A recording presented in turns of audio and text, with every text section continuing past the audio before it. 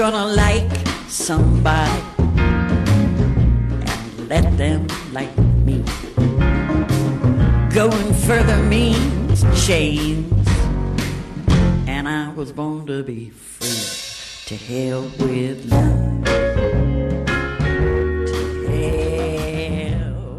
Hello and welcome to another episode of The Criterion Quest, a continuing podcast series looking at important films and contemporary classics. I am your host, Chris Swan, and this week we're going to be looking at a Robert Altman epic classic film, looking at dysfunctional people, marriages falling apart, lots of fighting and things, so it's only fitting that my co-host for this episode is my lovely wife, Claire. Hello. We finally, it's only taken, what is this, spine number 265, but we finally have Claire on an episode, everybody. I haven't been sent away this time. Well, we'll get into all of that then, I guess, but welcome, Claire, to your first actual podcast episode. Patreon listeners will have heard Claire before. She's jumped on a couple of our commentary tracks. But, Thank you for the welcome. Yeah. So I guess, before we get into the movie, let's get into it. How you going? I'm okay. I'm tired. It took us 2 sessions to watch Shortcuts. Yeah, that's what happens when you have a 3.25 hour long film. and both work. The word short is deceptive. Yeah, there's two jokes you can make with that, like the idea of it being 3.25 hours long, Shortcuts, and also some of the nudity Shortcuts. I don't get it. I'm already, a minute in and I'm already getting to a Julianne Moore pubic hair joke. But yeah, so, I mean, what's our deal, I guess? What's our deal? Yeah, we're a happily married couple. Yes. Yeah. This movie, if it taught me one thing, my life is boring, but it's okay. Yeah. Well, that's kind of almost the thesis statement of the film to some degree, I guess. No, but theirs isn't okay. Yeah, well, that's it. The boredom makes them have the issues, but we'll kind of get into that when we get into the actual film. But what's your history with movies, I guess? Oh, my history with movies. I thought I'd watched more movies than lots of people. And then when you and I got together, I was like, oh, fuck. Yep. I know nothing. Yeah. I know nothing. In fact, when we first started to date, I remember making little lists of, movies I'd watch, and, I'd go home during the week and, watch some so I just would, catch up. All the stuff that I'm talking about in conversation, and oh god. Yeah, I'm like, oh, I've got to watch this, I've got to watch that. Oh man, I sound tiresome to date. Yeah, but look, I was trying to impress at the start, and you know me now. I will watch what I want to watch. Yeah. I will walk away if I'm not enjoying it, and I like to watch a variety of films, and I hate horror. Yeah, which leads to the wonderful little trivia about us that our first date, I took you to see The Evil Dead. Mm-hmm. the original 1981 Sam Raimi Evil Dead. Up on the big screen at the beautiful Astor Theatre here in Melbourne. Which is where we got married. Yep. So you're just in it from the get-go. Yep. You allowed me to get married at my favourite cinema. So I love you forever. On film. No. On words.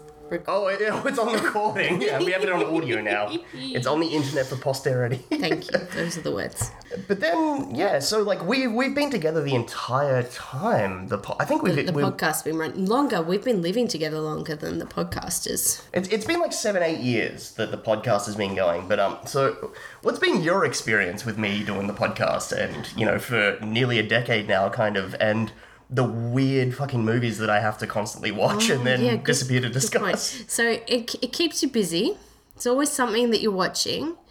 When you first started, I probably the first 10. I know I didn't watch Salo.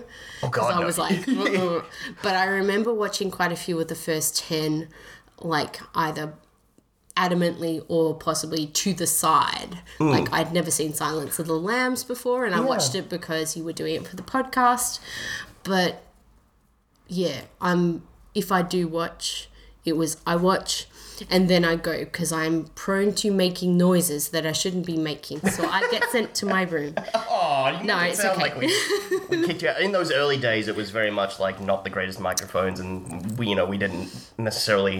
It was a learning curve for Yeah. us, but Look, honestly, I like being sent to my room. you're like, I don't give a fuck about this Norwegian film from the 70s you guys are discussing. Yeah, never like Cole sitting on the couch, like piping in. Yeah. I've always been like I'm happy to stay off. Off mic, and my opinions are very everyday compared to you guys that have your wide breadth of knowledge. Well, I mean, with film. like you saying that you have a very everyday opinion, I think is very fitting for this film. Good. Yeah, but the one last one before we actually jump into the movie, like your experience with Criterion, then I My guess. experience with Criterion. Well, The giant bookshelf full of weird movies that is in the study. well, a strategy we have for choosing what to watch on a weekend often involves one person organizes or like cooks dinner or organizes to pick up some dinner, and the other person has to choose a pile of DVDs, and then we whittle it down from there. So sometimes I'll pop in some Criterions from there that just have random names, and I'll just be like, whatever. And you look at the cover and you're Yeah. like, sure, that And seems interesting. I've probably enjoyed most of the ones that we've watched Yeah. from those. Like, I really enjoyed. What was that one? Oh no, No, come on. What do you? name. What happens in it? What? Yeah. Two people in a car, going places in a car. It's got the girl with the face. Not Night on Earth by Jim Jarmusch, where it's like all the different taxi stories. No. Two people in a car going somewhere. That's Criterion. I also love Paris is Burning when we watched the other night. Yeah. Not With Nell and I. Not. No, not with Nell You and pulled I. out My Own Private Idaho the other week, but we didn't watch that. Yeah. Dazed and Confused. No, not Dazed and Confused, but I did enjoy that. But The Hit with John Hurt and Tim Roth, The Hitmen. no, should I just go and get it off the shelf? Yeah, let's do that. Let's see what you find. Like Sissy Spacek and something? Oh, Badlands. Badlands, that's it. Badlands. Thank you. I liked Badlands. We watched that quite a while ago, but But that stuck in my mind. yeah, because it's a fucking amazing movie. Terrence Malick, Martin Sheen, Sissy Spacek, fucking one of the best. I love that movie. Couldn't remember the title, but It's an odd title for that movie. that's but- pretty common for me. Yeah. Also, when I was looking at the shelf, obviously, all of Wes Anderson films. Yeah. You know, I mean, and there's also like as a I lot said, of. I'm pretty everyday. I'm like, oh, pretty colours. Also, some of the other Good ones, like, story. Chasing Amy, I'm sure. Yeah. Like, I periodically tried, some of the docos as well, like you mentioned, Paris is Burning and things. So, you wonderfully put up with with my fascination with non-mainstream, I'll put in air quotes, cinema. Yeah, and I don't watch many with subtitles, which probably counts out a lot. But what did we watch the other day with the Suicide? That was great. With the guy. Harakiri. Yeah, Harakiri. yeah. I couldn't remember the name. I put on Harakiri. Harakiri was great. Yeah, that's the thing. Like, you're one that you're not often. Yeah, you'll sit down if something looks interesting, or if I'm like, hey, you should watch this. You'll definitely. But if Yeah. I'm not in the mood, I will walk away and I don't need to know the ending. Which is probably the makings for a good marriage. I feel. Yeah. That I don't be like, no, you fucking have to sit and watch Kurosawa. Yeah. that would not go well. Well, with that note, we'll move on to the actual film that we're talking about today. Robert Altman's 1993 sprawling Los Angeles epic Shortcuts. I'll quickly read the Criterion synopsis. The vision of two great American artists merge in Shortcuts. Maverick director Robert Altman's kaleidoscopic adaptation of Raymond Carver's short stories. Epic in scale, yet meticulously observed, the film interweaves the lives of 22 characters struggling to find solace and meaning in contemporary Los Angeles. The extraordinary ensemble cast includes Tim Robbins, Julianne Moore, Robert Downey Jr., Jack Lemmon, and Jennifer Jason Leigh, all giving fearless performances in one of in one of Altman's most compassionate creations. Wow, I don't even feel like you read all of the names of all of the people. No, this is one of the most impressive casts, like, assembled, especially in the 90s.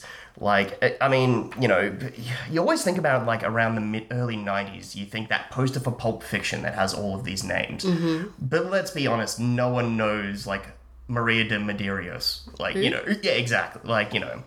And Ving Rhames wasn't necessarily Ving Rhames yet. Like, whereas... Yeah, okay.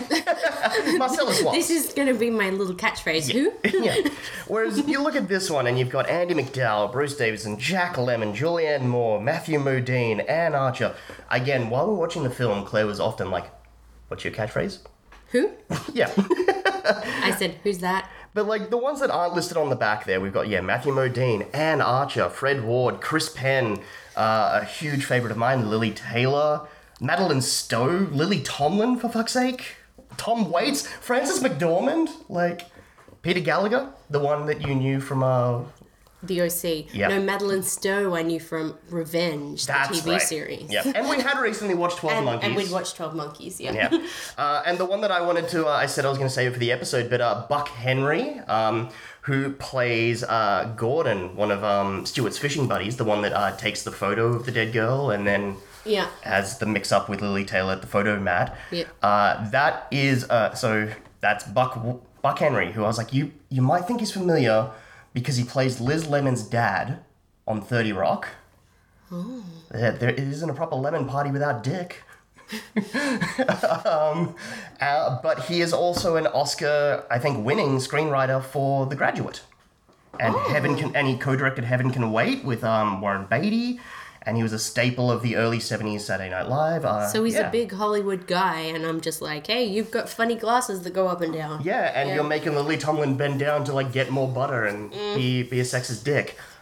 Yeah. There's a lot of people that are just dicks in this movie. Oh my god. 1993 was a very different time than 2020. Yes. The amount of sexist shit that would not be allowed. Oh my god. Yeah. It shouldn't be that different. I was alive in both of these times.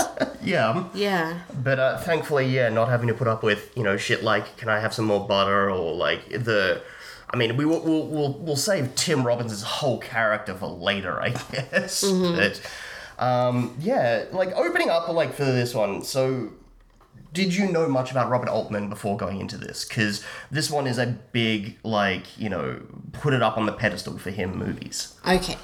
I'd heard the name. Of Robert Altman. Yes, I'd heard the name. Like, I was like, oh yeah, that's a director. Whereas sometimes you say names of directors and I'm like, who? Again. This is the point of the podcast where I remind listeners that Claire does not know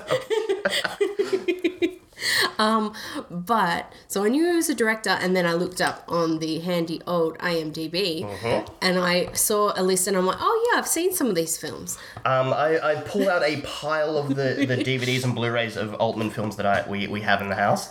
So starting it off with... You've got MASH Special Edition. Yes. No, I have not seen that.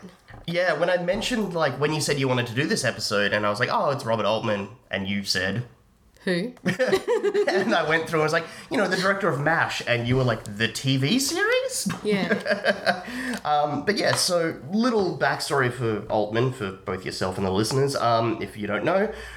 He's very similar to like a Sidney Lumet, where he started off doing like episodic TV and like made-for-TV movies, sort of working his way up in the ranks, and then eventually kind of graduating and starting to do feature films.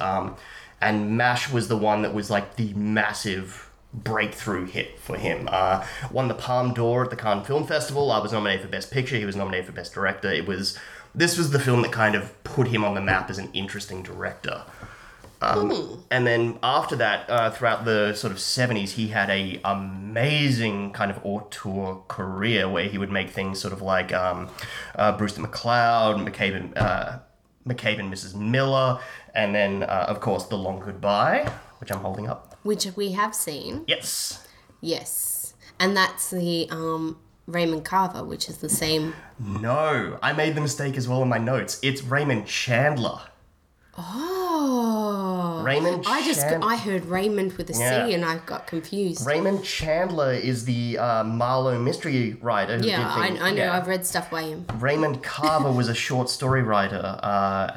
More recently, people would have him in the zeitgeist because Birdman, the play that they're making, is adapted from a Raymond Carver short story. Okay. Thank you for the clarification, Yeah. because I would have gone along with that all night. Yeah, so Chandler made sort of detective mystery films, and Carver did kind of existential slice of life Americana glance in at That makes middle sense. America stuff. Yep. Yeah. But the big one for Altman as well, like going back to that in the 70s, was Nashville in 1975, which is kind of... I mean, it's the better version of Shortcuts, I guess, in a way. Well, it's kind of a group of... It's that thing where it's like I think it's 24 characters in Nashville, kind of all converging around I want to say it's a political rally and a music festival kind of all combined into one. And it's like 3 days of like... For instance, like the DNC or something, like the National Convention, and then it's like all of these people kind of weaving, and it's kind of it changed what films could be to some degree. 1975, hey? Yeah.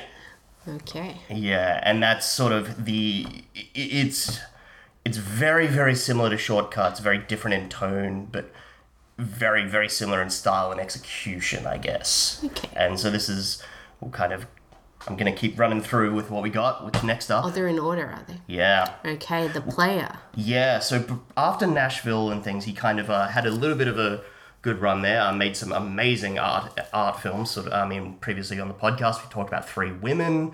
There are other ones in there like Images and things. But in the sort of 80s, he had a real kind of falling. He made Popeye with Shelley Duvall and Robin Williams. That was a massive flop. Sounds fun, though. It's a weird movie, and it's kind of great. But he kind of had a giant falling from grace and was like kind of not blacklisted, but it was kind of hard for him to get a job. I mean, he consistently worked, but people didn't dig his films. And it really wasn't until 1992 with The Player. There was a little bit somewhat with Vincent and Theo, which I think is like 1990 with Tim Roth. That kind of brought him back a little bit. People paid a bit of attention, but The Player was a massive, massive hit for him, and he was sort of back up on top. Interesting. Yeah. So I did watch The Player. Oh, I'm looking at the people in it. Now I'm making connections. Remember Whoopi Goldberg as the police detective and Fred Ward as well? And Peter Gallagher again. Many repeat cast. Yeah, many repeat cast. Okay, yes, I do remember this one. This was good. That was Tim Robbins as the movie executive who accidentally kills the screenwriter. Yeah. And he's getting like stalking letters from. And I'm remembering in the opening scene, there's this incredible kind of Touch of Evil reference shot. And in the opening scene, Buck Henry, playing himself, is pitching The Graduate 2 to Tim Robbins. So again, so much repeat cast. Yeah. But so Altman had been on the skids, kind of on the outs of Hollywood for quite a while, and then it took him making a film that pointed out the absolute stupidity and hypocrisy of the Hollywood system to get him noticed by Hollywood and kind of back in their good graces. So he used that to then his very next film was Shortcuts. So, do you think that was money that got him the next thing, or it's just good graces again? Good Graces, The Player made a shitload of money, and it got nominated I think he himself got nominated for Best Director. The film, I think, won Best Screenplay. It won a bunch of... Yeah, it was like a big Oscar movie and a very big hit and a very beloved film for that year. So that sort of... Everyone was like, oh shit, Altman's back! And what's he going to do next is... Shortcuts. Something that he had been working and trying to get made for, by 93, about 5-6 years at that point. Okay. I think because he started just reading the short stories of Raymond Carver and just loved them and was like, I can do something with this. And then ended up contacting Carver's widow and getting the rights to it and things. But then it just took like 5-6 years for him to eventually get to that position to be able to make this kind of movie again. Okay.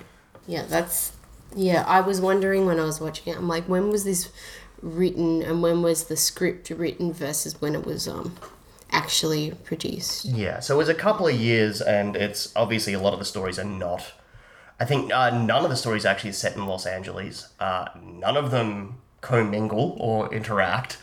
This is kind of something... They don't? No, none whatsoever. Really? Yeah, so do you want to hear a little bit about that aspect of it, I guess? Yes, I thought that there was a connection almost between every single story in some way. That is a creation of Altman for the film. Yeah, so it's based off of... the movie is based off of 9 stories and 1 poem by Carver. Mm-hmm. And apparently there's only 2 of the stories that kind of really stick closely to the actual Raymond Carver short stories. And that was... what are the names? I'll get the actual names of the short stories. A Small Good Thing, which is a story about a baker who harasses a couple who haven't picked up their son's birthday cake because he was hit by a car. Okay. And the other one is So Much Water, So Close to Home, about 3 fishermen who won't let the discovery of a nude female corpse disrupt their fishing vacation. Okay. And actually, one of the stories in the movie is actually created wholly by Altman and co-screenwriter Frank Barhide. And that's the one of the aging jazz singer and her suicidal cello-playing daughter. Really? That was not even a Carver story. They kind of made that as a... It fit in pretty well. It meshed in. Perfectly. And... If not, yeah, it felt like it was incredibly purposeful as to why it was there to tell the story of the others and link. Not just that, but it's also a glue in more ways than one, in that all of the soundtrack is either it's either Laurie Singer or Annie Rose. Annie Rose being the jazz singer lady. Mm. It's actually her and her band doing all of the songs, and then it is the daughter who is the cello player. That is actually her playing the cello in all of the scenes, and it's also her doing all of the classical music that's the soundtrack. Oh, because I was going to mention the soundtrack was intense. It's a very jazz heavy. It was, yeah. And then Annie Rose being the actual lounge singer, it's actually her and her band doing all of the other songs as well. But the idea of it being like a jazz soundtrack kind of works for this film because it's so free-flowing and kind of nebulous that it's like... And you don't know where it's going next. Exactly, and you're along for this ride, and you kind of just, at some points you're clicking your fingers and you're bobbing with it. I remember this bit, and then you're like, oh, what? And then at other points you get really sad and upset, like when a child dies. Oh, my God. I don't know why I'm laughing so much. But, we've gone through a bit of a history of Altman and we've arrived at Shortcuts. What was your reaction to this movie? My reaction, my thoughts going in were that I had no idea what it was about at all. I'd seen the title. You didn't know anything about the cast, nothing? I knew, I'd seen some of the cast on the outside of the box, but that was it. Yeah, I've got the second printing DVDs where it's like all in kind of cursive calligraphy, so it's kind of hard to make out some of the names, but yeah. I remember when it was the opening credits, you were just like, wait, I know that person. I know that person. I'm like, oh, don't know that one. But yeah. So I came into it totally fresh, no idea, and I think it was such a just poignant look at different people's lives, and it's the type of film you don't often see made anymore, where it's which I was kind of worried about doing this recording and the episode on it, because it's not really about anything. A thing. It is, and I kind of want to get to that. Hopefully, we'll try and crack that, I guess. But narratively, it's not about anything. It's just a bunch of things and stories and glimpses into these people's lives, and it goes for over 3 hours. The last film like this I can really think of is Magnolia. And that was 99, 2000. And very fitting because Paul Thomas Anderson is a massive Altman fan. Oh. Down to the point of Altman's last film was Prairie Home Companion, based on the Garrison Keillor radio play stuff. Mm-hmm. And he was very, very old, so much so that to get the movie made insurance-wise, they had to have a director on set ready to take over if Altman died. Oh. And that was Paul Thomas Anderson. I thought that they had insurance problems because Lindsay Lohan was off the rails. Well, that I was also going to bring up. I'm glad you did. But thank God before Robert Altman died, he got to work with Lindsay Lohan in his final film. But so he's obviously a massive fan of Altman and was a student of his, and kind of shadowed and became a great friend of his, and that's essentially Magnolia is the closest thing you have to something like a Nashville or a Shortcuts. There's no other film really that comes to mind. I can't think of it. And what makes this film kind of work so wonderfully is the Altman style. Where, watching this with you, I desperately wanted... It was, normally when we sit and watch a movie, it's we talk. Yeah, but this was one where it's no, keep it saved, I guess. But... Because you like you said, your only real exposure to Altman is really The Player, The Long Goodbye, and Gosford Park, I think. Gosford Park, yes. Yeah. And so the Altman style is extreme cinema verite, whereas, you'll have a scene happening and it doesn't matter. You've got overlapping dialogue, the camera's on the other side of the room and it's slowly pushing in. It's... There were people walking in front of the people that were, the main element of the scene. It's that extreme cinema verite, documentary style, taking documentary style into narrative fiction. And and by doing, having his style for this type of... Nothing happens with just a couple of days in the lives of people. It makes it so much more enhanced. There's a realism that wouldn't be there if they were just there and no one walked in front of them. Exactly. Or no one interrupted them, because that's what life is. It's being interrupted, someone in the way, someone doing something else. Did the style work for you? Was it off-putting, I guess? A few times I was a bit off-put. I was I can't hear what's going on. But then I'm that feels like my regular life. Being in a bar or something. No, I'm a primary school teacher. I spend no time in the day where there aren't multiple voices telling me the same thing, different things at the same time. Yeah. Yeah. So I'm kind of okay, I can tune in and out.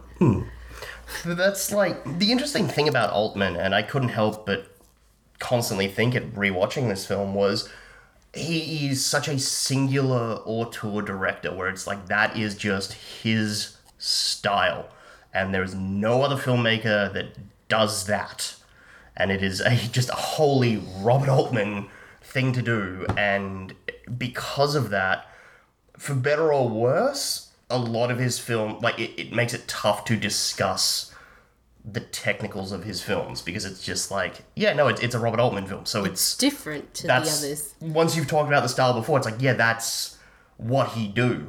he do it very well, but it's, Yeah, I can't compare it because I don't know any other directors that do that. Yeah. That way. And I don't want to kind of sit here and lecture you or mansplain Altman to you, I guess, for 20 minutes, because I don't want to do that. Our listeners don't want to listen to that. All it makes me think is I should watch a little bit more. Yeah, he's a very interesting director. A lot of great, a lot of not great. I've seen maybe 20 to 30 of his films, and I like about half of them. So you're not recommending Popeye? No, I recommend Popeye for the sheer what the fuckness. I like Pret-a-Porter, I wouldn't recommend. I didn't dig on that one. It's about the fashion industry, obviously. In the 90s? Yeah. 94. It's got Julia Roberts and things. A big ensemble cast again. There's a handful of ones that are great, and he's also a director that jumps.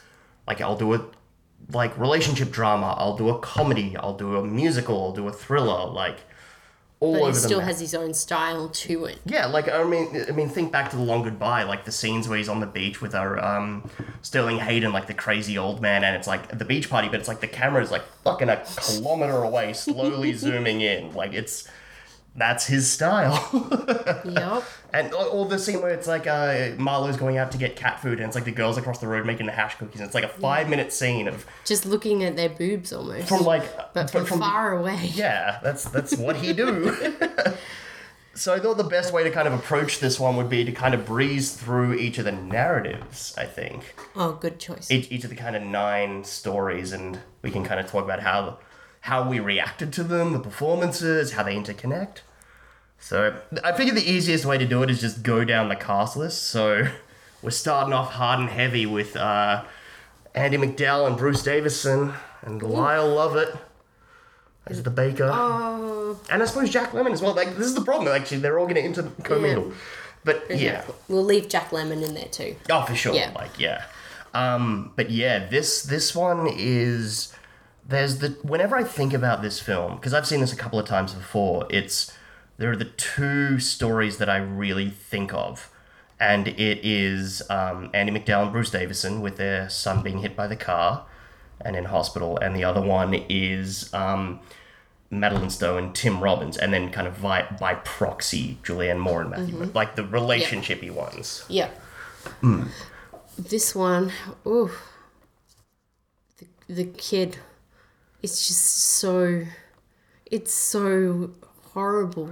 And what makes it... Because you don't think it's going to be horrible. You're like, oh, this is just a couple, you know, they're getting along. Well, the first time we see them is we have Bruce Davison as Howard Finnegan on TV as a famous commentator on the news. Yeah, a news commentator, and he's watching himself in bed. And you're like, okay, he might be a bit up himself, or... And they've got a very... And Casey's such a sensitive little boy. He's had a nightmare. Yeah. And he's got all the... And then so he comes into bed, and they're such a loving family. Mm-hmm. And then the next morning, she's very cautious about all of his allergies, and it's like... Yeah. Oh, it makes it so much worse. Checking, does he want to lift to school? And then that whole... The lead up of the 1 minute almost of him just running. And you're like... What are you doing, buddy? Where are you going? And then in true Altman fashion, when the car hit happens, we are all the way up the street. And it's on such a wide shot that it's just like, You're like, wait, did that happen? What happened? What? And it makes it so real.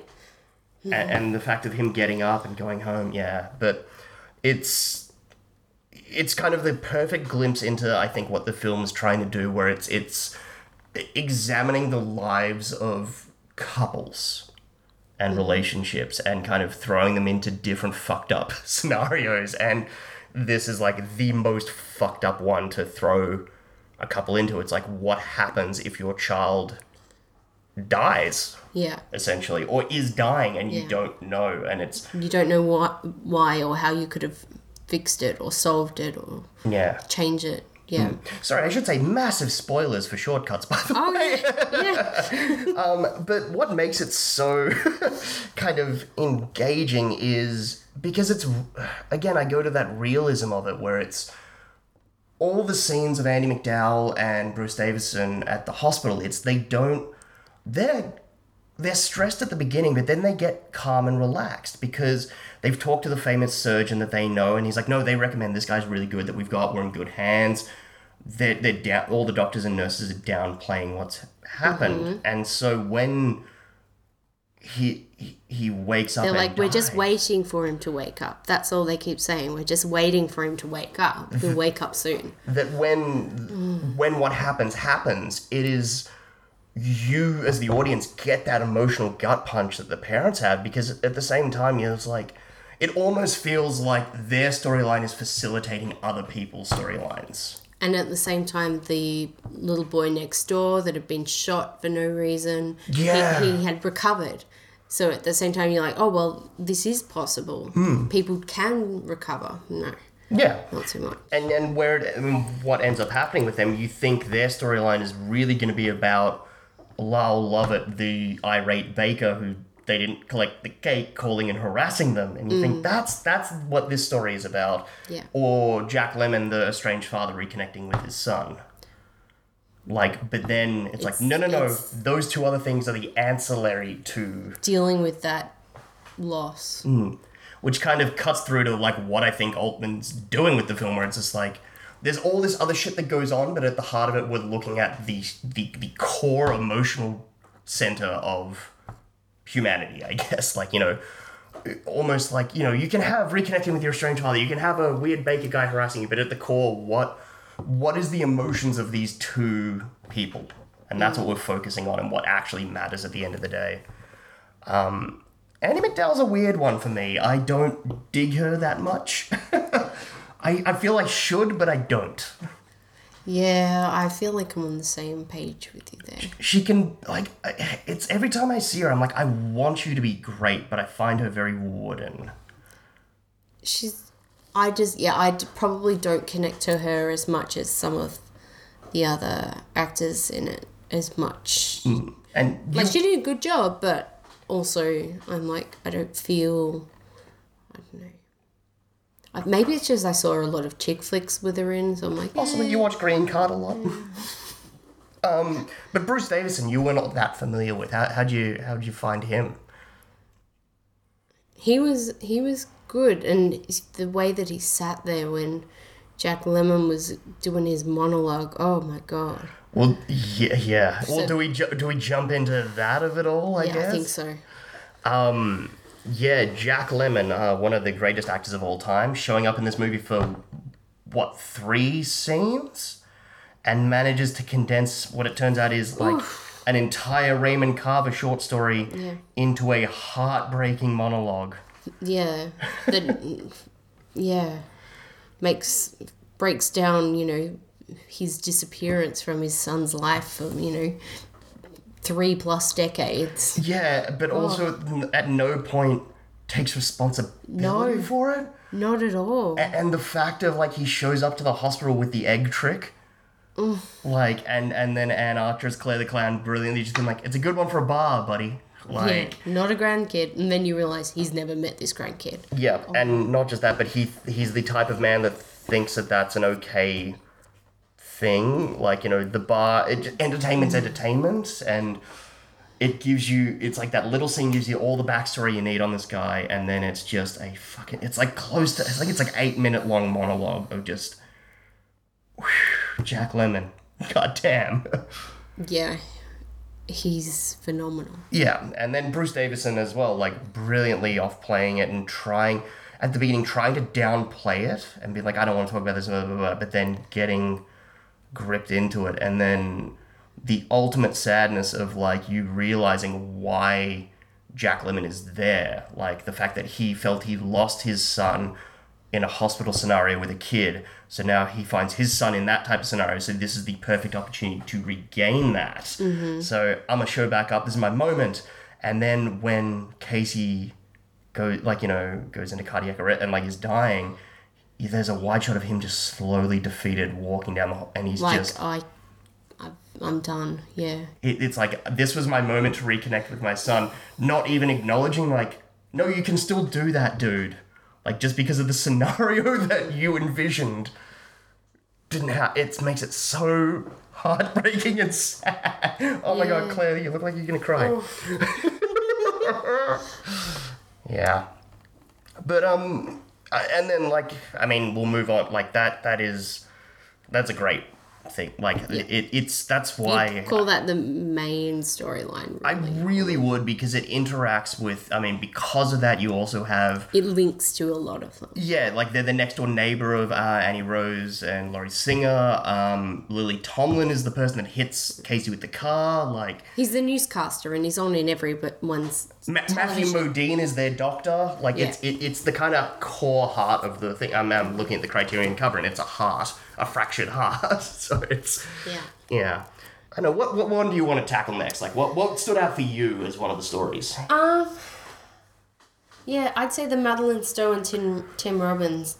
The dog stood out to me. Little Susie, Little who is Susie, the boy dog. Yes. And those kids with mullets. It made me think, like, have I ever seen Tim Robbins play such an asshole before? Has he ever played a villain before? The only thing Should we look up his IMDb again? Well, the only one that I can think of is playing the fucked up deranged hitchhiker guy in the Tenacious D movie. Come here so I can stab you. I don't think I've seen that. Yeah. But he is the most despicable, horrible person ever, but strangely is one of, if not the only character that has an arc and actually changes and grows throughout the course of the events of the film. Yeah, but then I go back to what, I can't remember her character name, Madeline Stowe's character says that this is what he does. He goes around in circles. He'll get sick of girl that he's with, he will come back to her, and then it'll be good for a while, and it's cyclical. So Yeah. I don't know if it's an arc more than just an arc of the full circle. An arc of a repetitive cycle that we got to witness, I guess. Mm-hmm. Yeah. Sorry to bum you out. No, it's super accurate. You're right, but he is so. It's such a. I love Tim Robbins in pretty much everything he does. I think he's a very underrated and underappreciated actor. He is hamming it up in this though. He's borderline mustache twirly. Like him just like immediately getting home and hopping off his motorcycle and just yelling at his kids, and instantly you're just like, okay, buddy, just tone it down. And it makes me wonder if that's because he's coming off of being the lead in The Player with Altman, where he played such a kind of pompous yet meek person, that this is like... So he wanted a contrast almost? Yeah, I feel. Because I feel if he was, in a good space with him, he could possibly have asked for any of those roles. Oh, I guarantee it, yeah. And like... So if he got to choose, and that's what he chose, he was definitely looking for contrast. Yeah, and Tim Robbins, I know, loved Altman and loved working with him, like down to the point of... I think he's the only cast member that comes back to do something for the DVD and Blu-ray release for Criterion. Oh, that's nice. Yeah.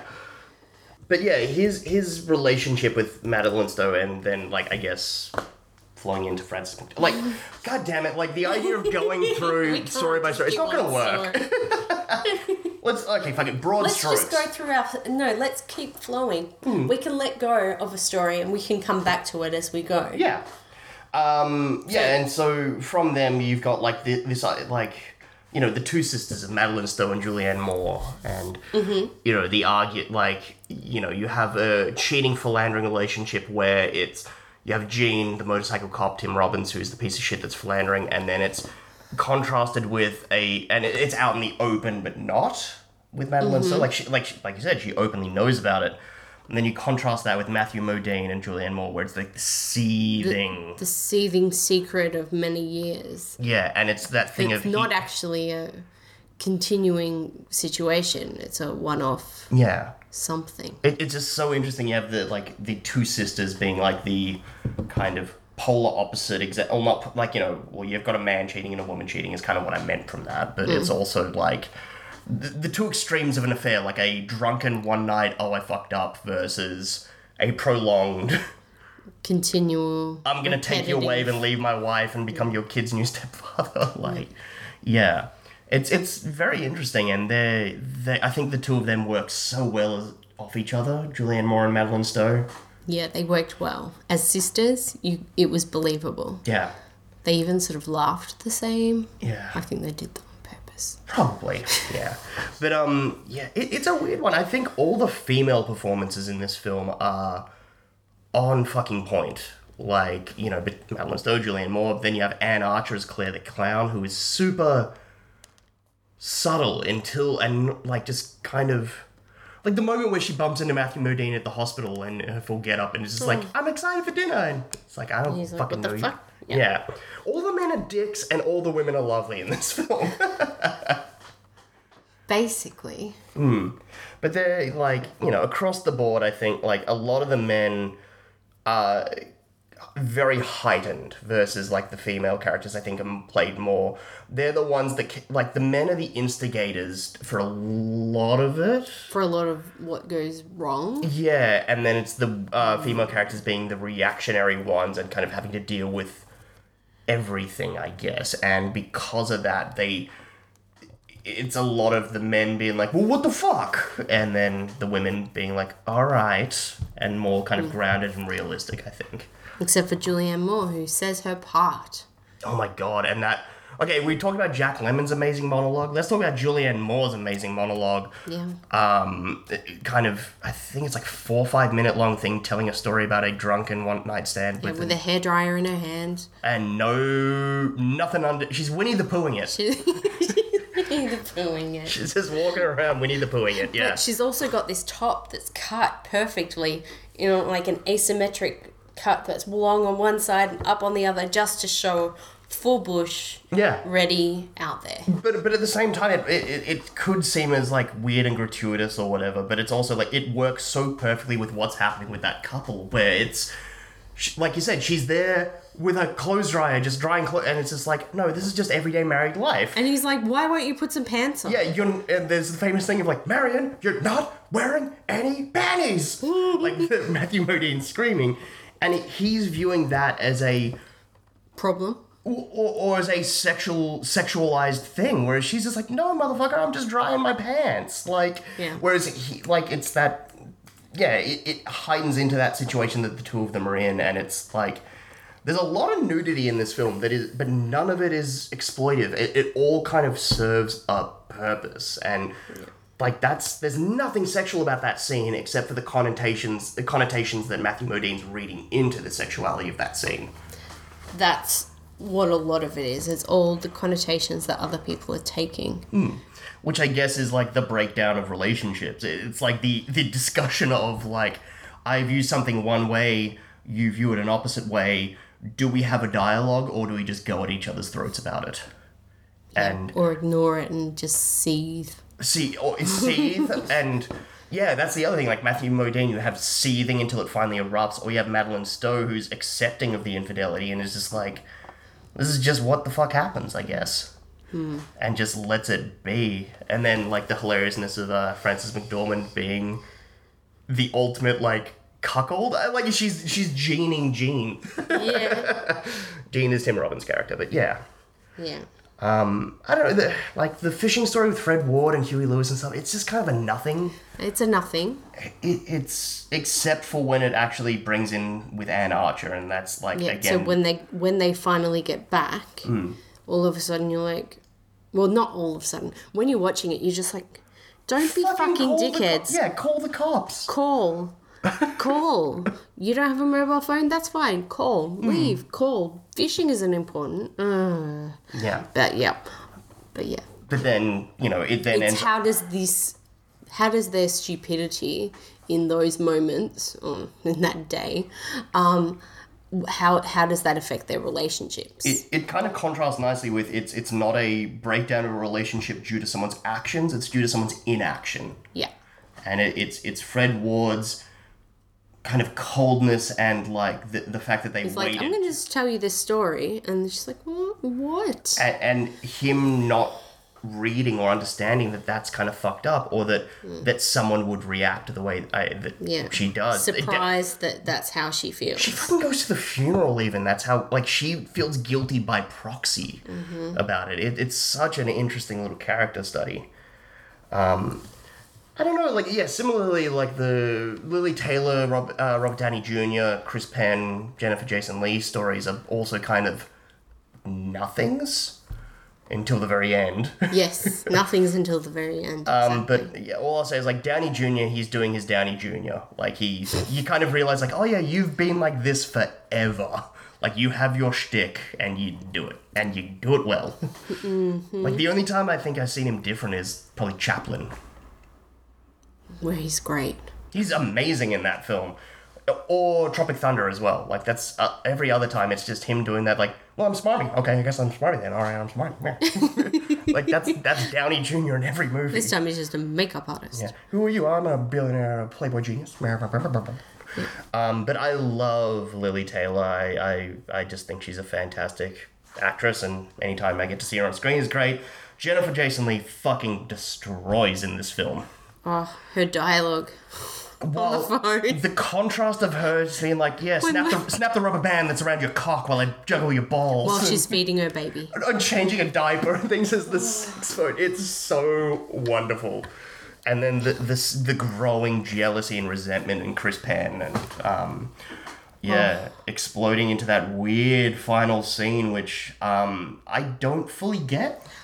I don't either. I was hoping you would explain it to me. My read on it is, for those that haven't seen the film, and if you're still listening and not interested, I guess, they're all these two couples, Chris Penn and Jennifer Jason Leigh, Downey Jr. and Lily Taylor. They're out for a picnic at Griffith Park, and two girls come by on mountain bikes, and Downey Jr. and Chris Penn are like, yeah, let's go and try and fuck those girls and leave our wives with the kids.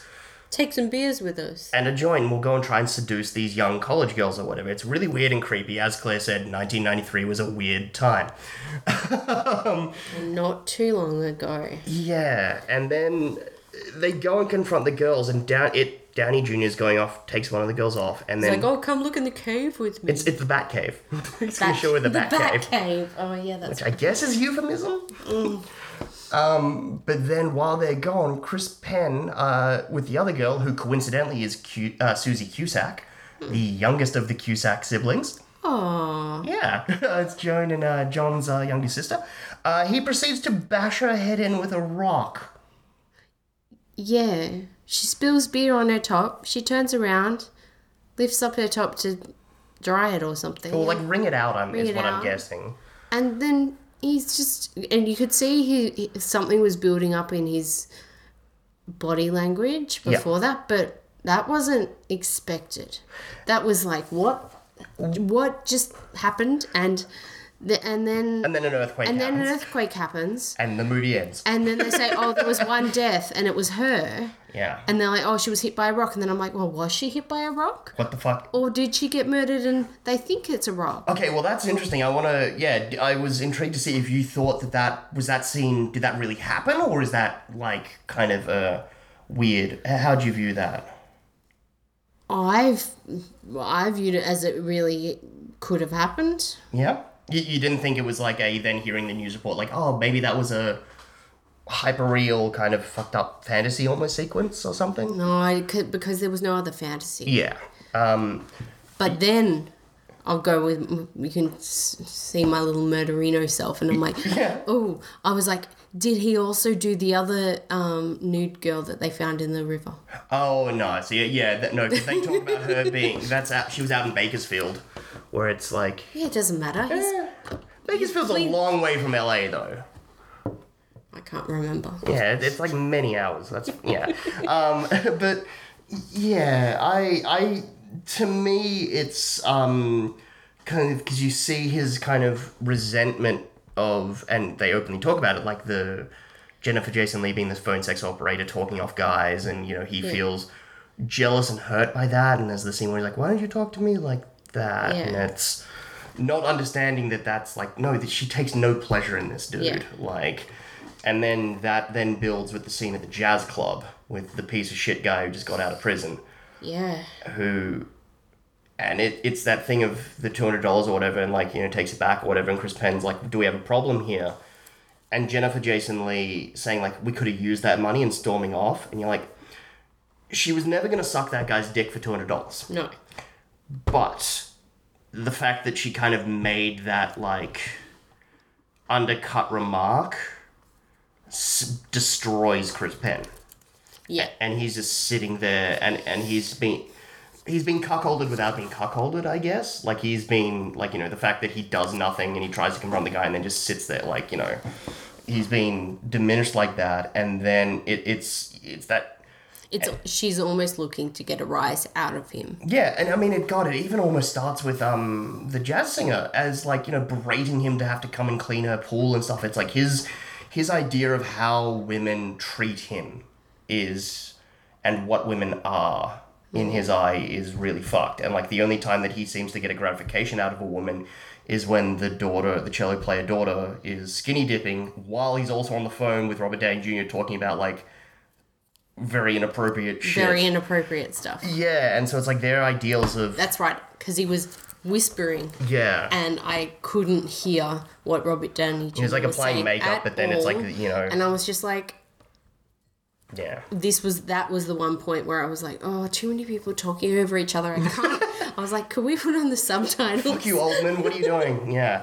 But then, like, him exploding and killing Susie Cusack, I think, like, the fact that she takes off her top, but then turning away from him is, like, him kind of being like, I've snapped. Yeah. With my idea and of women and how women treat me and how it, like, again, it's showing a broken idea of a relationship. But then if that is the case, and that is what happened, I would feel like the film shouldn't just downplay and them just be like, oh, and it's just someone who just got hit by a rock in the earthquake. Like, I feel like that's not a place to end it. I don't... No, I think he fully gets arrested and goes to jail and stuff, but I think that's, like... Because it was such an immediate news report after the thing the earthquake had happened, that it's like, we're getting reports that a woman has died. Okay. From a rock, like, and not having the actual details of it, I guess. Okay. But it's the interesting thing, like, you know, ending, like, you have one person absolutely destroying with Chris Penn, like, in that moment, but then the earthquake and, like, where we've gone with all these characters, kind of, it brings them together. Yeah. Like, Lily Tomlin and Tom Waits all of a sudden were, like, liking being with each other again. Oh, that's a sad story to me. That's like him being an alcoholic because he's jealous. He's just a man who's just kind of like, you know, wants more out of his life and wants to, like, he keeps saying he wants to get them out of there, but then he goes off on a drunken bender for a couple of days because of Buck Henry wanting, like, you know, staring at her ass or whatever. And then Lily Tomlin descending into alcoholism because she's dealing with the guilt of hitting Casey with the car. Like, it's super... Oh, yeah, I hadn't thought of that. Brutal, actually. Yeah. She didn't know what happened to him either. Oh, God. Yep. Yeah, it's See, this is why I said my life is easy and boring in comparison, and that's fine. It's such a weird microcosm of a film. So fine. But bore me up. well, I mean, like, I guess wrapping it up there, like, what... It's like each of these stories clearly has... It's saying something, like, I guess, about interpersonal relationships, in particular with couples, and how they can go wrong or they can go right, or what you can do is, like, even on a basic day-to-day kind of... What went right? Frances McDormand seemed to have a great trip with Charles Rocket. She's going to Hawaii. Yeah, it was great. I love that. That worked out well. Yeah. I mean, Andy McDowell got a muffin? Yeah. I feel like those two were going to look after each other in their future. Yeah. Yeah. Not the Muffin Man, But yeah, like, so I guess is the film essentially saying, like, this is what relationships are, swings and roundabouts? Yes, and I think we were just looking at the rough parts. Yeah, like, I mean, oh God, I'm using a fucking, like, idiom to try and describe it. Yeah. But, yeah, it's one where you can break down what each individual, like, it's essentially a film about relationships. Yeah. And what each individual one shows you as a viewer can either help you or, like, examine your own. I Yeah, I guess. think it's there for you to examine and say, hey, these aren't, none of these situations are great. How can you avoid being in these situations? Which kind of makes it great that it's a it makes it a very true Raymond Carver adaptation then, like, because that's what the majority of his short stories, like, similar to, like, Flannery O'Connor and things, where it's like, this is, and from modern day one like George Saunders, where it's just like, these are, like, little short condensed stories of a microcosm of a life, and you as the reader or audience take from it and apply your own understanding and your own experience to this, and either learn as a cautionary tale or don't. Okay, well, that's exactly what I was saying, except you said it more succinctly. No, I just threw some literary references in there. That's all that was. That's all just me trying to sound smarter, but yeah. Well, on that note, do you want to hear a little bit of trivia about the movie? Yes, please. So the film was nominated for Best Director at the 1994 Academy Awards. It was also nominated for Best Screenplay at the Golden Globes, where it was awarded a special award for the cast. Because it was so big. And everyone was so fucking good. Or because they couldn't choose which ones individually to nominate. It's one of the few times the Golden Globes have given this is just great, you guys get an award. Oh, cool. Another similar time, I think it maybe even the same year, was they gave one to Robin Williams for Aladdin. They were just like, you're just too fucking good, here's an award.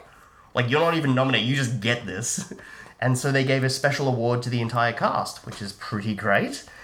It was nominated for 4 Independent Spirit Awards, winning Best Screenplay, Best Director, and Best Film. Julianne Moore was nominated for Best Supporting Actress but didn't win. Coincidentally, similar to that like casting thing, there's now an award at the Independent Spirit Awards called the Robert Altman Award, which goes to Best Ensemble Cast, Director, and Casting Director, inspired by Shortcuts. Oh, that's really awesome. Yeah. Can you give me an example of someone that might have won the Best Ensemble Cast? Some people. Recently, I know Suspiria, the remake one, where it was like a wonderful thing to see All those entirely women on stage except for Luca Guadagnino.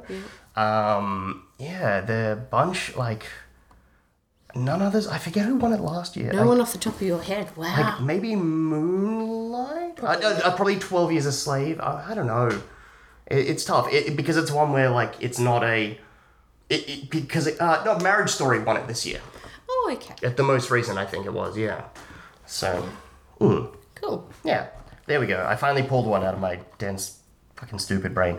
The National Board of Review named Shortcuts one of the top 10 films of the year, and it won the Fopresky Prize, tied with Bad Boy Bubby, a fucking great Australian movie, the Passanetti Award, and a special Volpe Cup for the cast, and the Golden Lion, tied with Three Colors Blue at the 1993 Venice Film Festival. Claire's eyes glazed over through all I of that. heard Golden Lion Venice Film Festival. I know that's an award. Yeah. And it's Best Film at Venice. I tied with Three Colors Blue. I desperately want to get you to watch the Three Colors. Three Colors Blue. There's the Three Colors trilogy by Kieslowski, Red, White, and Blue. Oh. Yeah, and I really want to get you to watch them one day, maybe. I want to submit you to... All three colours or just one of the colours? All three. You need to watch the trilogy. Oh. Moving on with trivia. The film was shot in 10 weeks. Each storyline was filmed in a weekly division.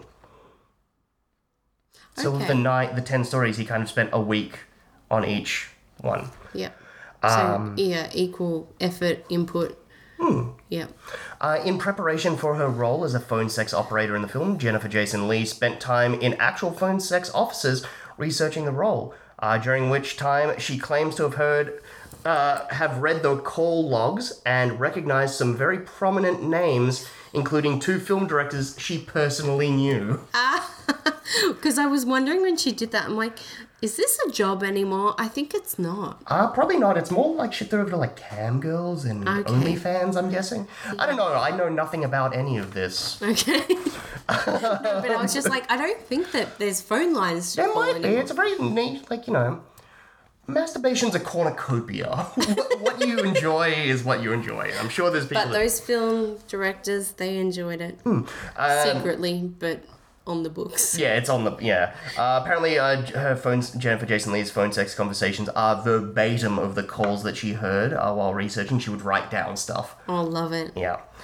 I like that she did the research and it wasn't just a script. I found this interesting as well, that apparently Madeline Stowe was originally offered the role of Marion, the Julianne Moore role, but was not prepared to do that full frontal nudity.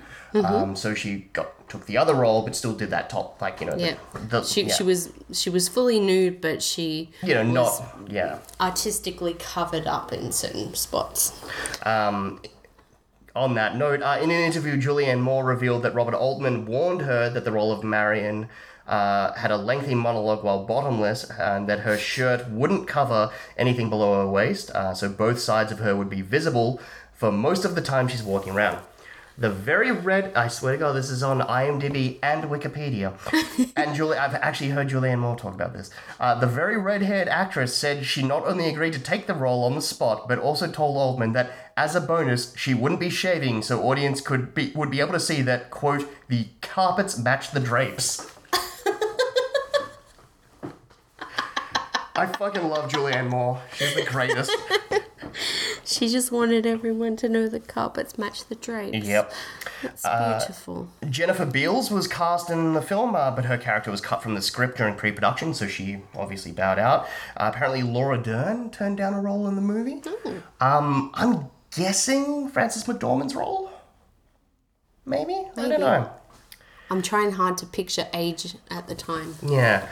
Yeah. It's kind of right after Wild, or right around Wild at Heart time. Okay. Yeah. And I've kind of talked about Paul Thomas Anderson and the influence with Magnolia and yada yada. So, I guess, otherwise, do you want to hear a loop? I'll go through the actual Criterion edition itself. So the films are still in print from Criterion as a 1-disc Blu-ray or a 2-disc DVD. And it comes with the special features of a video conversation between Robert Altman and Tim Robbins, Luck, Trust, and Ketchup, Robert Altman in Carver Country, a feature-length documentary on the making of Shortcuts, To Write and Keep Kind, a PBS documentary on the life of Raymond Carver, segments from BBC Television's Moving Pictures tracing the screenplay's development, 1-hour 1983 audio interview with Carver conducted by the American Audio Prose Library, original demo recordings of the Doc Pomus Mac Robenak songs performed by Dr. John. That's pretty fucking rad. I love Dr. John. Deleted scenes, a look inside the marketing of Shortcuts, as well as the usual booklet and essays that Criterion usually do.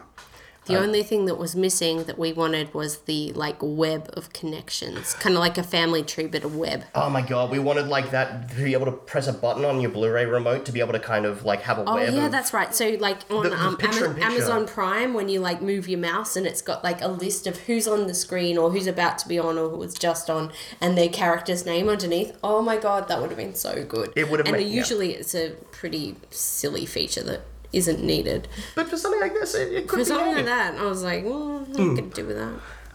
But I guess wrapping up, what did you think, Claire, about Shortcuts? I'm really glad that I got to watch it. Yeah? Yeah, I think it sort of made me sit back and think about which films I am watching and how I can maybe watch some more realistic type films. High five. That's all we want from the Criterion Quest is to watch stuff that you wouldn't normally be. Yeah, definitely. It's pretty great. I really dig this movie. I've seen it a couple of times. It's right up there for Altman for me. It's no Nashville, but it's pretty damn good. But I guess that'll wrap us up for our Shortcuts episode. Claire, Ooh. thank you so much for finally jumping on the episode. Thank you for letting me come along and have a chat and share my very not much knowledge. Thank you. No, thank you. And, putting up with a 3.25 hour long film about, like, marriage sucks and we should all just fucking yell at each other all the time. Oh, it doesn't. It's... It made us realize we got something good. But thank you everyone for listening. In a fortnight's time, we're going to be back with a silent classic. We're going to be looking at Cecil B. DeMille's 1923 film, The King of Kings. Oh, I know that name. Jesus? No, not the King of Kings. Cecil B. DeMille? Yep. It's because I showed you Sunset Boulevard recently. Yes, that one, and there's an award named after him. Yeah, that's the Honorary Lifetime Achievement Award at the Golden Globes, is the Cecil B. DeMille Award. Yeah.